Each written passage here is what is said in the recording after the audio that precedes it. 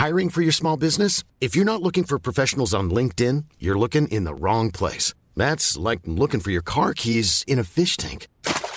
LinkedIn helps you hire professionals you can't find anywhere else, even those who aren't actively searching for a new job but might be open to the perfect role. In a given month, over 70% of LinkedIn users don't even visit other leading job sites. So start looking in the right place. With LinkedIn, you can hire professionals like a professional. Post your free job on linkedin.com/people today.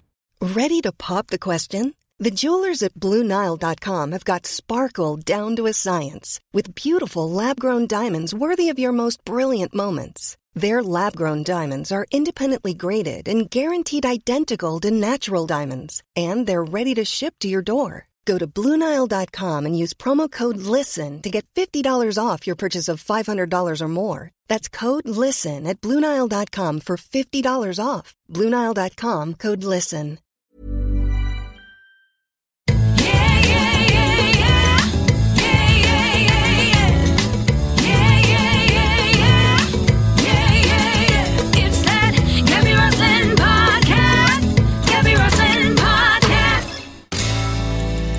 There's no one quite like Sally. Really? That's how we're starting? Yeah, of course we are.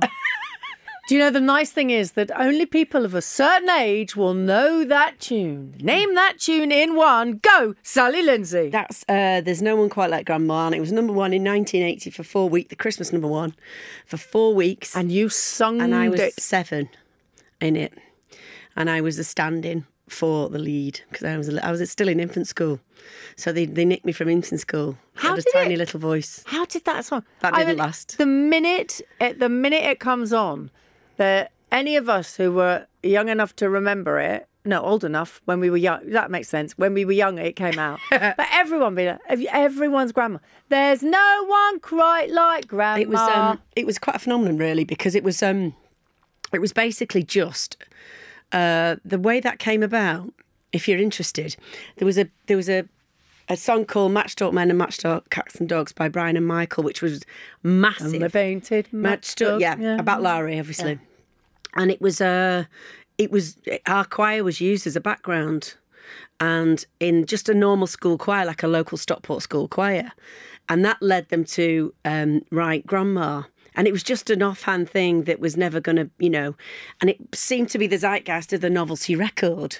And that was it. And we were everywhere. It was ridiculous. And then after that, we made about 4, I was there for another 4 years. So Winifred's Girls Choir? School choir. Yeah, my brother was in it. And so I was there for another 5 years, and we must have made an album a year. And we made them at 10cc Studio in Strawberry Studios in Stockport. You're kidding me? You made more? Yeah, we made like Disney albums, Catholic albums, blah, blah. Any album you could sort of, put a kid on, we made it. Oh, my word. Yeah, so, I mean, I'm not quite up there with my husband, but... Yeah, well, we can get to Steve, because... yeah, but I mean, what they called the star... No, I can't remember that. Winifred School Choir, but the Style Council, never heard of them, no. Never heard of them. Who were they? Yeah, we'll talk about Steve and the twins and everything. Okay. But I love that that's where you started, and that not everybody knows that of you, but when they do know it, you do twinkle when you talk about it, because you're 7 years old. And it was great because I was with my brother as well, so I never felt frightened. He's 50 months older than me and still one of my best friends. Oh. And so I was with my brother, I was with him because I was really, really little. But I've always been quite brave, so I had a lovely time. And to be fair, people say, did that start you off in your career? Absolutely not. I didn't do anything till I was 24 after that. I'd always loved drama. What did you do then at 24? What was the thing you did at 24? So I did. So what happened? I went to university to do English, and I wanted to work in radio. That's what I really wanted to do. Still do. Love it. And I'm sure you could. I'm sure I could, yeah, if I had the blooming time. But I really loved it. I really loved radio. And I think it's a great medium. And so I had my little radio show at Hull University. No one listened to it, the cleaner, and it was but just university radio is really, really vital. Yeah. It's where most of the people absolutely in this industry. I mean, but I think I wasn't quite the zeitgeist at the time because it was all terribly accents. It was everybody. We were still there, and so I just sounded I remember applying to a radio show up there in Hull, and they said, we don't need another Terry Christian. Thank you very much. They didn't? Yeah, and I only wanted to sort of read the weather out or something, and I don't think people were banging their door down, but yeah, that was absolutely not wanted. And Hull's the strongest Saxon, even stronger than mine. It's early road. So I was like, oh, okay, fair enough. Anyway, somebody asked me to be in a play in the same year. It was my third year, and somebody had dropped out, and I did the play. I'd already been interested in drama. My degree was English. And I was just really good at it. And I've never said that about myself, about anything. I've always been slightly above average, but I found it terribly easy. And I thought, I'm going to audition for the next part. And I got the main part in the universe, which was no big competition, let's be honest. But and it was a play called Les Dangerous Liaisons. So Dangerous Liaisons. Yeah.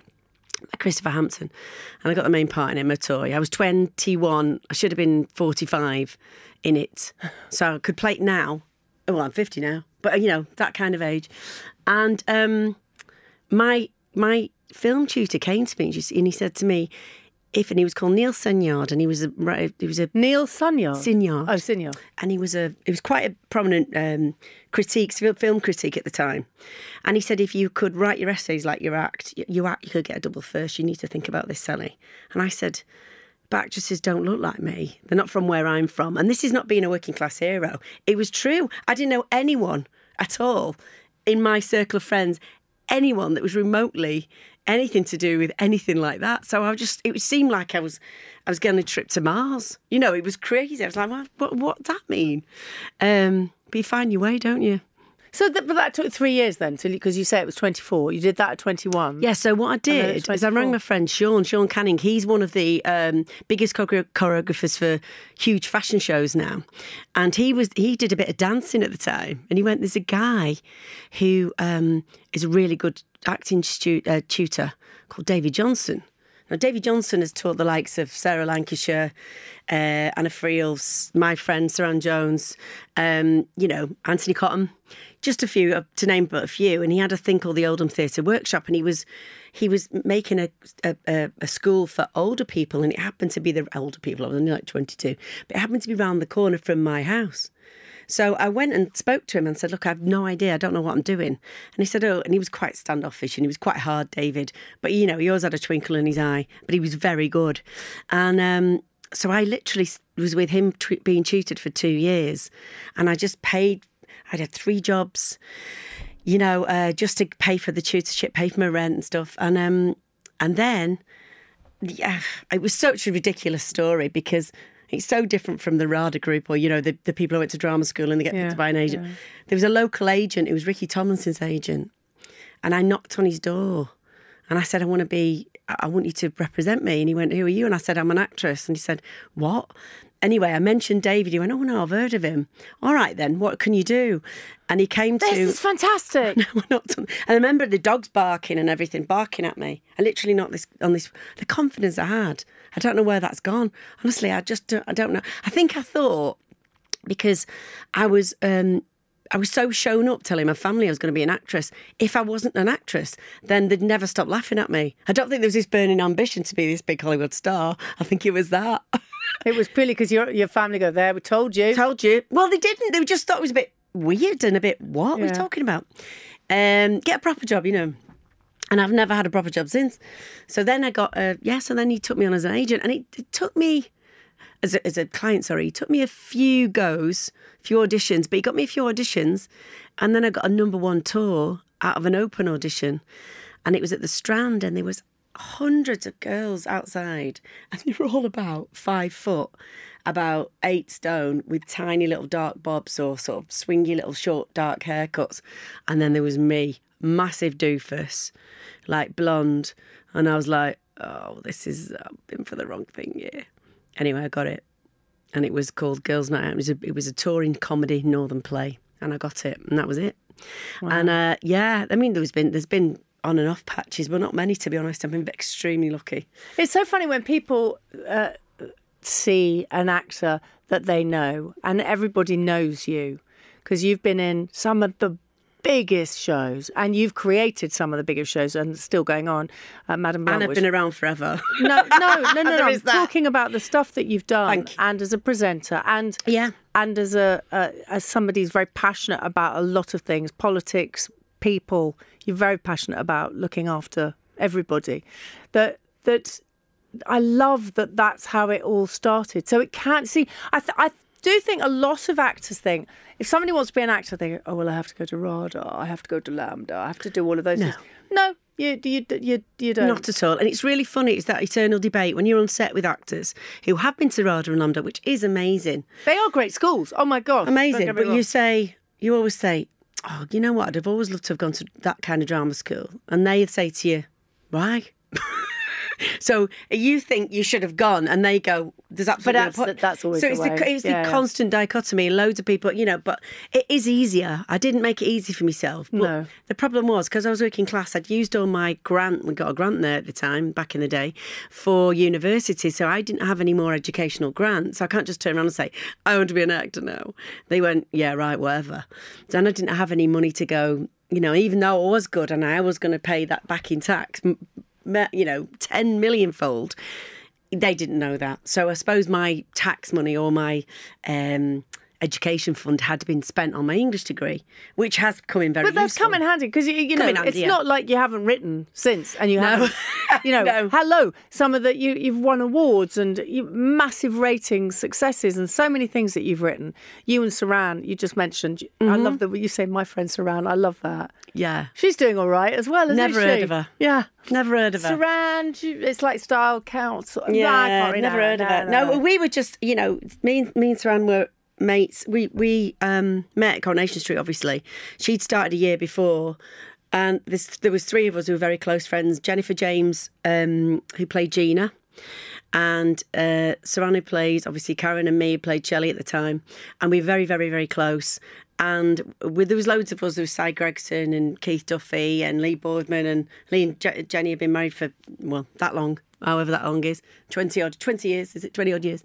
And I think it was about, I think the thing about me and Saran was because we were just in all the time. Because she was she was sort of, the Elsie Tanner type of and I was behind the bar. So we were just in all the time. And I think it was sort of meant to be, really, that, we still are now.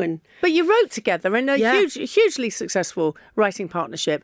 And did that come from those? Did you have the ideas then? Well, actually, we didn't actually write that. We created Scott and Bailey. Oh, I thought you didn't write it. No, that was Sally Wainwright. But what? Okay. But I created it right with Saran. And what had happened, she left and Jenny had left and I was a bit bored and I met her around the corner. She was a thing called Vincent with Ray Winston, which was all very good but very like blokey and she was running around in a little flowery dress and she was like, oh, and it was a big break for her and, she was breaking into that kind of drama.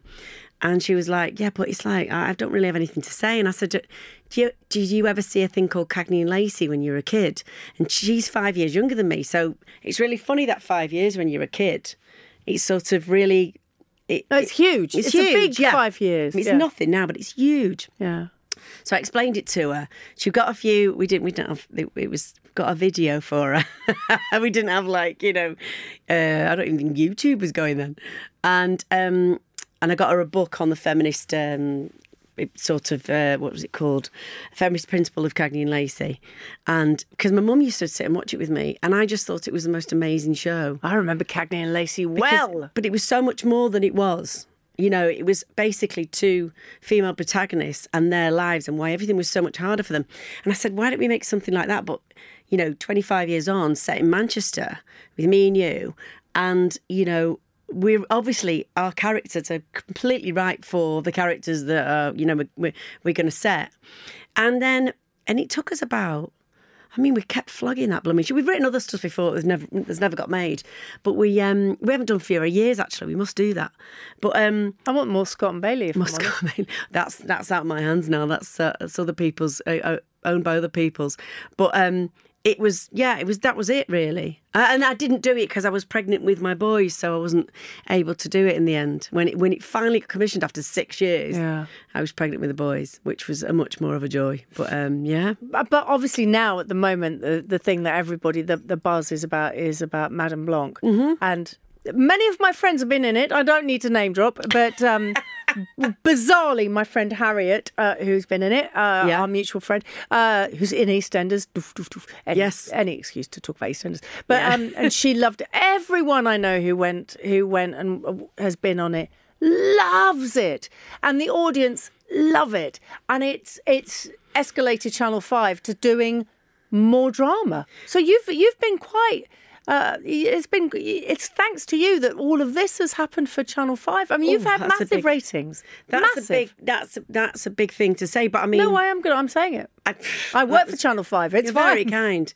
I suppose, in a way, I think Ben Frau would always say that I was the first one to take a chance on the first drama, which was Cold Call, and that was the one that smashed through the 2 million. That was massive. So that was the one that. I think they tried a bit before, nothing really had smashed it, and then that was the one that I loved that. I loved Cold Call. It was really good to do. I think you still can see it actually, and that was a really interesting concept because it was a new way of filming. It was very pared down. It was budgetary constrained, but it was also very freeing. So there wasn't like a million of execs around all the time. You could essentially change lines with the writer's approval on set. It was that, and I'm like that now. But you were buzzing about that. I remember interviewing you about that. You were. Loved it. On cloud 9,000. I loved it. I thought it was, and I'd really loved starting. And it felt like when I started doing Mount Pleasant with Sky, and again, that was the first, I don't know why, but it was the first big drama they'd commissioned with Stuart Murphy. And I remember thinking I was at the beginning of something that was really exciting, and then Stella came along, and then there was Trolleyed, and I think that was at the same time, and we did really well. And then Sky, it just turned into go-to television, and it felt a bit like that at the time. Look how important you are. Yeah, broadcasting. No, I don't think that is. I don't think that's the case. I think I'm just a safe pair of hands, really. Yeah, but get also things rolling. You're very strong. So we'll talk in a minute about our mutual wonderful dear savage Paul O'Grady, who very sadly is probably watching us now and swearing. Oh, shut up, you two. You look at you two talking going about on with me. yourselves. Yeah. But you know what you want and you stick to your guns. That's how I can see you and Savage getting on so well. I think he got the gush from me and he got the straight talking from you. It's funny, I was that mate really, and we worked together really well because there's a lot of stuff that.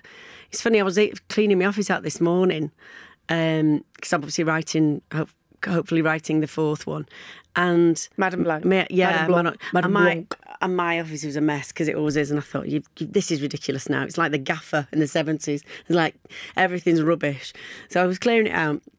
So, and I saw little notes, and there was a little note from his book, Eddie, and it was just really, I had to have a little sit down, and I thought, oh, bloody hell, because I used to always FaceTime him in the office. Are you in your shed with the mop?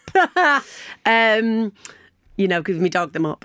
And so it was a bit funny one this morning, funnily enough. And then I was coming to see you. I was like, oh, that's weird. Actually, let's go to Paul. Let's talk about him. Yeah. Because it's very funny because whenever I talk about him publicly, I'll always say it's no secret he was one of my dearest friends. Yeah. But we can sit here and we don't need to say that to each other. No.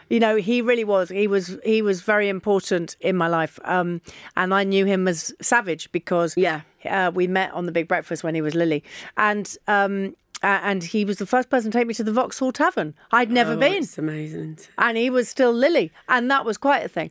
But, and then...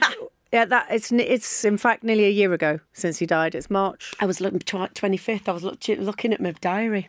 Yeah, and 28th. Sorry, that funeral. Oh, and because I lost my stepdad about 3 weeks before, and I was very close to, and my husband woke me up in the middle of the night. It was about it was horrible. That 4 message. or 5 o'clock in the morning.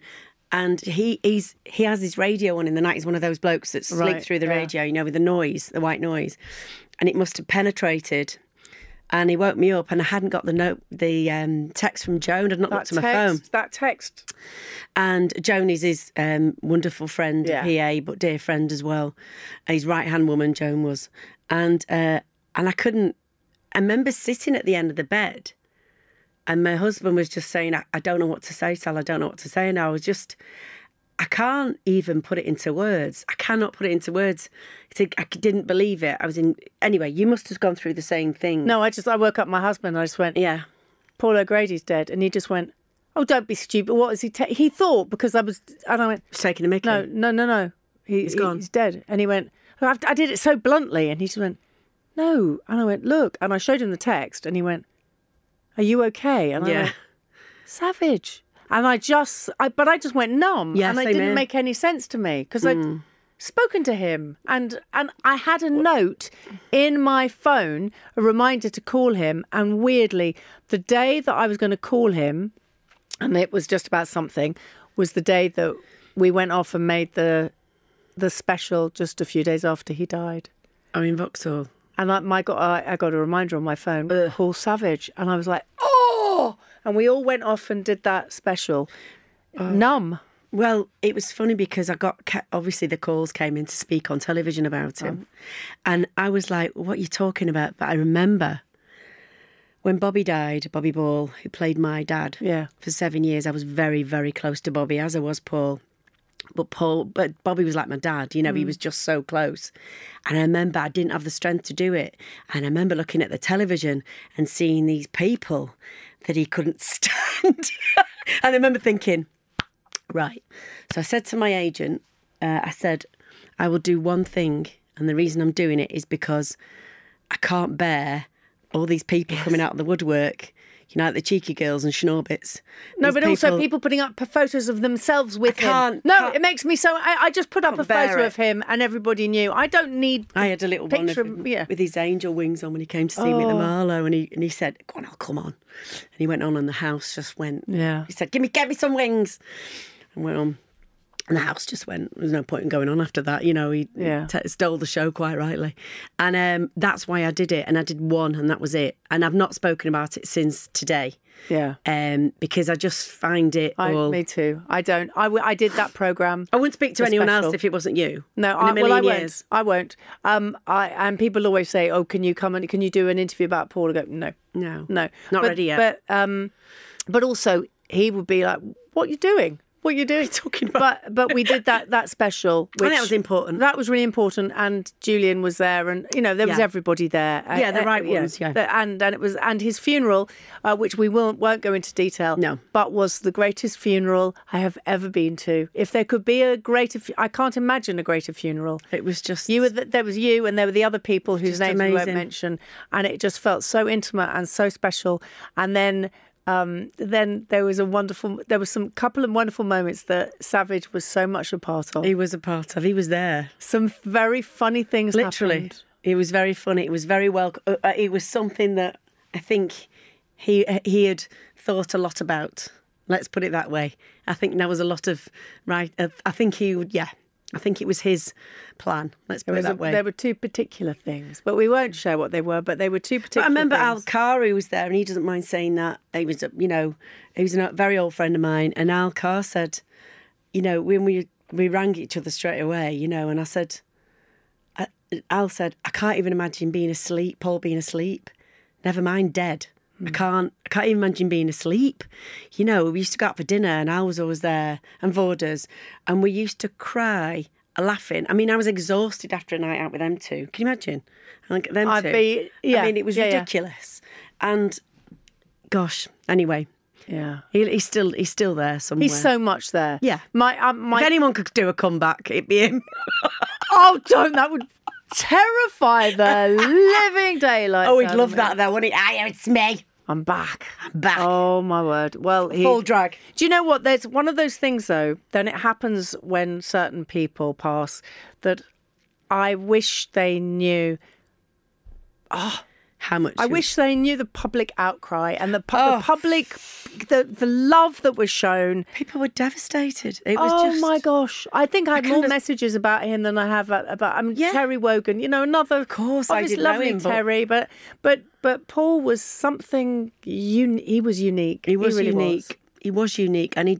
I think. I wish he knew how much everybody loved him. I think he was just so honest. I think that was his. Well, he was unbelievably talented and unbelievably very honest. But he was so honest. I don't. But think with he us cared. as well. Oh yeah, he said it as it was. Mm. I remember there was a certain show I did, and he just called me up, and my mum died many years ago, and which I'll tell you a lovely story, which I will share about Paul. But he rang me up and go, "What would your mum say?" It was about something I was wearing. I was like, "Oh, thanks, Savage." But he did something very, very sweet, which I have talked about. But when my mum died, he left a message for me every day for 2 weeks on my answer phone. He left me something to make me smile. He left me messages. He left me jokes. He left me quotes, all sorts of things every day for 2 weeks. And he kept saying, "Gab, don't pick up, don't pick up." And on the 14th day, he said, "Right, your 2 weeks are up. Now you can call me if you need me." Oh. But he did it every single day so I could get through the first 2 weeks after Mum died. Oh. And that was just kind. He was kind. He was very, very kind. Man. Oh, it's so lovely actually talking about him.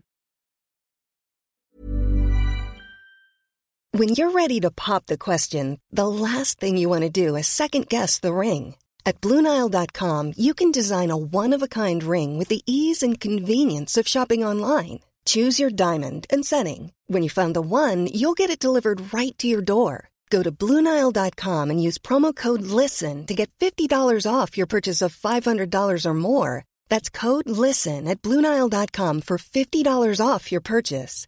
BlueNile.com, code LISTEN. Planning for your next trip? Elevate your travel style with Quince. Quince has all the jet-setting essentials you'll want for your next getaway, like European linen, premium luggage options, buttery soft Italian leather bags, and so much more. And it's all priced at 50 to 80% less than similar brands. Plus, Quince only works with factories that use safe and ethical manufacturing practices. Pack your bags with high-quality essentials you'll be wearing for vacations to come with Quince. Go to quince.com/trip for free shipping and 365-day returns. Hiring for your small business? If you're not looking for professionals on LinkedIn, you're looking in the wrong place. That's like looking for your car keys in a fish tank. LinkedIn helps you hire professionals you can't find anywhere else, even those who aren't actively searching for a new job but might be open to the perfect role. In a given month, over 70% of LinkedIn users don't even visit other leading job sites. So start looking in the right place. With LinkedIn, you can hire professionals like a professional. Post your free job on linkedin.com/people today. So let's talk about Steve, who we did mention. He's a musician. He is a musician. Yes, he's a drummer. So Steve, currently, him and his musical partner, Chris Hay, do all the music for Modern Blanc. So it's a bit of a family bespoke affair, is my little show. And he loves doing that, but you would know him. So he started drumming for the Style Council when he was 17, and then he drummed with Paul Weller till he was, I think till about 10 years ago, actually. 10 or 11 years ago. Steve is so polite and unassuming. Yeah. Very gentle. You wouldn't think he'd done 2 Live Aids and played every stadium in the world, and he's like he's just not like that. His brother's not though. Alan White, who drummed for Oasis, they're just very normal people really in an abnormal situation. But it's really funny because a lot of drummers are like that. They're sort of the powerhouse of the band, and they're literally the beat, but they're also the they're the sane ones, the ones who haven't sort of lost their lives in drug-filled frenzy, the ones who it's basically maths and music, and it's a real, it's a passion more than anything. And I think, and they don't get caught up with the stardom bit. Well, I know Steve never has, and he's never more mortified when people come up, because when people come up to me in restaurants, they sort of, depending on how much alcohol they've consumed, they either go out like they know me really, really well and sort of over friendly, which is lovely, or they get me in a headlock if it's sort of later A on. headlock. If it's later on in the evening. Whereas Steve, they sort of treat him like some sort of demi-deity. Yeah. And sort of nearly bow. It's so weird, the different kinds of fame. That's so funny. He was so taken aback when we got together. So it was like 20 years ago Yeah, now. so talk me through that. Well, the real story is... Oh, well, there's a fake story. There's a fake story I've peddled for years for the media, but you can have the real one. So basically, I was in Coronation Street and I'd been there for, I think, 2.5 years, and I was really nailing it. I thought I was, and there was a new producer coming in called Tony Wood, who's a mate now. And he had know everybody. He had a big you do know everybody. Well, I know this person because he introduced me to Steve, but he was a new exec producer coming in. And on the cover of all the tabloids, he was called, you hate me for saying this, he was called Chopper Wood because everybody kept sort of getting sacked. So I was thinking, oh no, blooming heck. I remember looking at my little cottage thinking, well, what's gone on it? I thought I was doing really well, but everything changes in soaps all the time. Serial dramas, I should say now. Anyway, and I wasn't ready to go. I thought I was just nailing it. I was only 2.5 years down the road. I thought, I'm nailing this. Anyway, I got a call from him. And I was like, oh no. So I'll cut that story there. The night before, Steve was on a tour bus, not with Weller, he was always in another band, Steve, and it was always in like a drum-led band, a drum sort of funk-led band, when he wasn't playing with Weller. So he was always on the road kind of thing. And it was called The Players. And it was fantastic. It was like its acid jazz band. It was fantastic, The Players. I really loved them. Anyway, they were on the bus and they'd had a few tipples, and they were saying, who do you fancy off the telly? But not obvious. And did he say you? Not obvious? Yeah. Said me. Who else did he say? Oh, he was going to kill me for this. He said me and Sophie Rainworth off the news. Do you remember the blonde girl? Well, she's amazing. Yeah. He said me and her. And that's who he said. Now, he'd forgotten he'd said that. Completely forgotten. So that blonde woman behind the bar in Coronation Street, and that's Sophie Rainworth. And he woke up in the morning, and his best friend, Matty, who was his manager, said, who's still his friend, mate now, said, I've got a surprise for you. Guess who's coming to the gig later? Tony's asked her to come. Oh, that's just fantastic. Right, hang on a minute. Cut to me. I'm thinking I'm getting a sack, aren't I? So I get the call off Chopper Wood, I'm thinking. And it was the most awkward phone call because he was going, hi, it's Tony Wood here. He put his telly voice on. Oh, did you go into a shock? Yeah. And I went, oh, hi, Tony. Yeah, just wanted to sort of touch base. I'm a new producer. And anyway, I've got a great friend who's in town tonight. He's a drummer. He's a great band. And I just wondered if you wanted to bob down so we could meet. He's a big fan of the show. And I went, what? And he went, I said, are you not sacking me? And he went, oh, God, no. And it was really, I think I swore.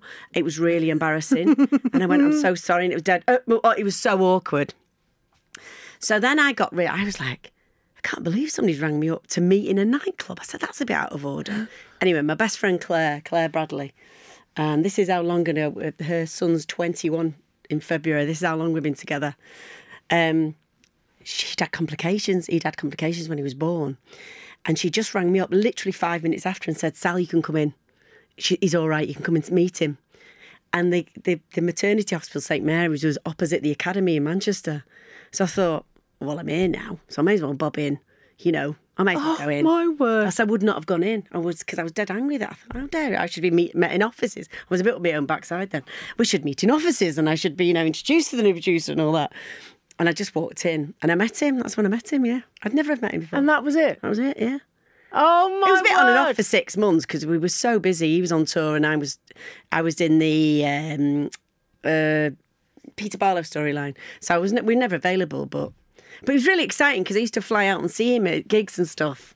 Because Weller was great. He was a big Corrie fan, so he's great. I was allowed on the bus and stuff. It's just, you do, and I know I just said it, but you do know Peter Cake. I never go out. Peter, didn't you? Pete. Yeah, of course I did years ago. I don't see him as much as I'd like to now because I'm in London and Pete's in Manchester. Is he all well? Yeah, He is. As far as I know, he is. Yeah, Good. Yeah, Good. And he does his residency in London as well. Is he still he does doing the that? O2, doesn't he? Yeah. I mean, I've been Can't get this tickets. summer. He wouldn't give me free either. He would. Peter. But you do know everybody, no matter wherever I go. I mean, I can be anywhere. The end of the Iceland. UK.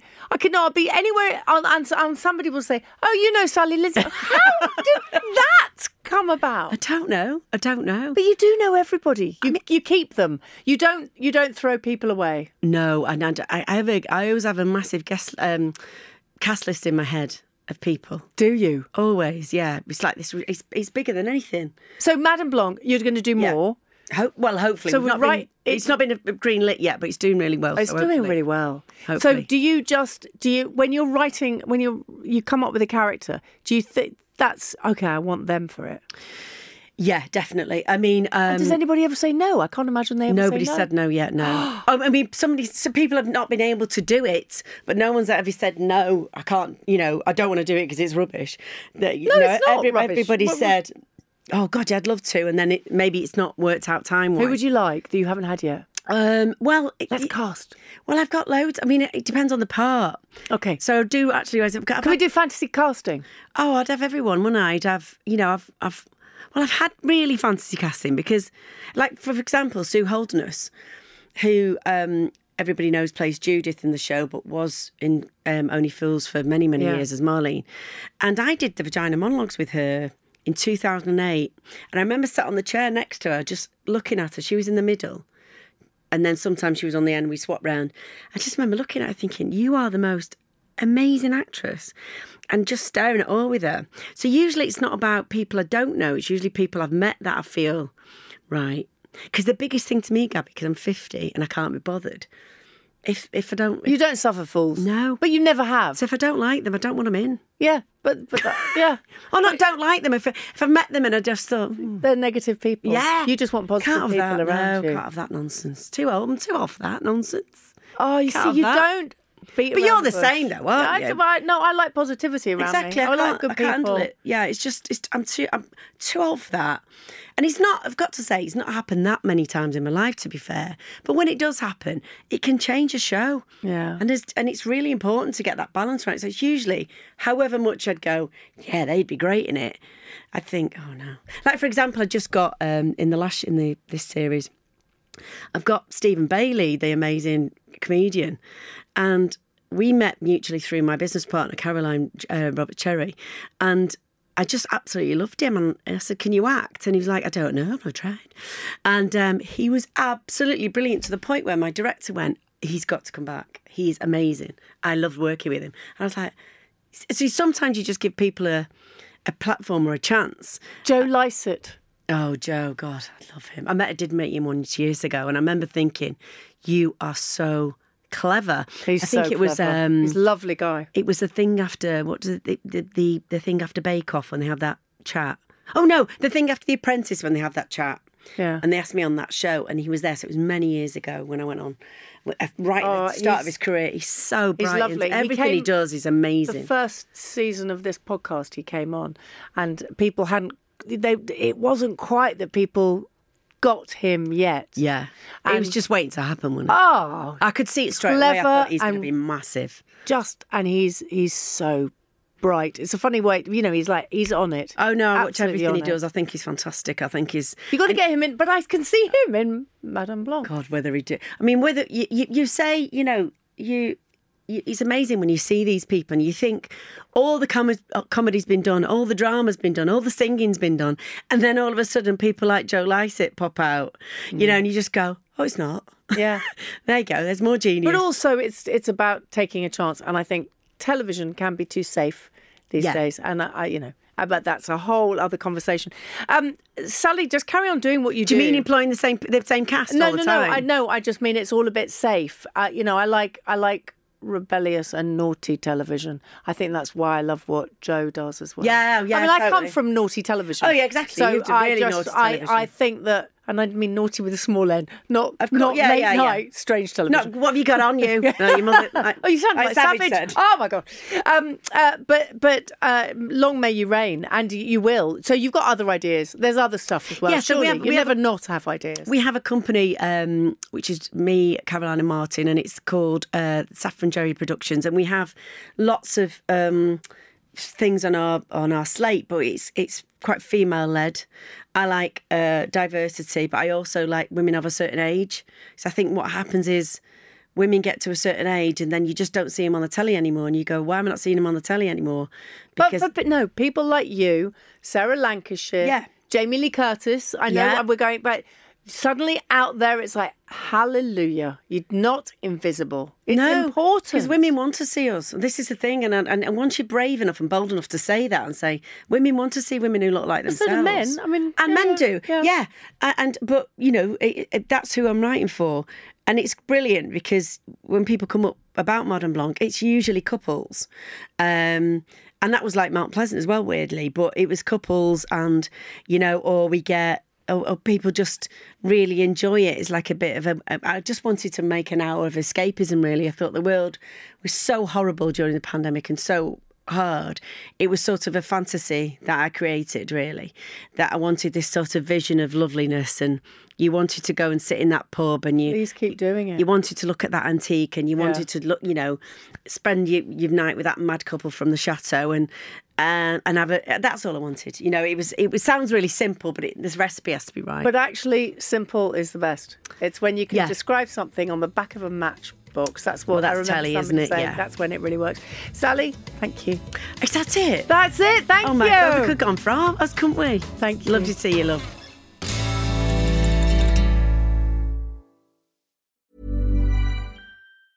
Mom deserves the best, and there's no better place to shop for Mother's Day than Whole Foods Market. They're your destination for unbeatable savings, from premium gifts to show-stopping flowers and irresistible desserts. Start by saving 33% with Prime on all body care and candles. Then get a 15-stem bunch of tulips for just $9.99 each with Prime. Round out Mom's menu with festive rosé, irresistible berry chantilly cake, and more special treats. Come celebrate Mother's Day at Whole Foods Market. A lot can happen in 3 years, like a chatbot may be your new best friend. But what won't change? Needing health insurance. United Healthcare Tri-Term Medical Plans, underwritten by Golden Rule Insurance Company, offer flexible, budget-friendly coverage that lasts nearly 3 years in some states. Learn more at uh1.com. Hey, it's Danny Pellegrino from Everything Iconic.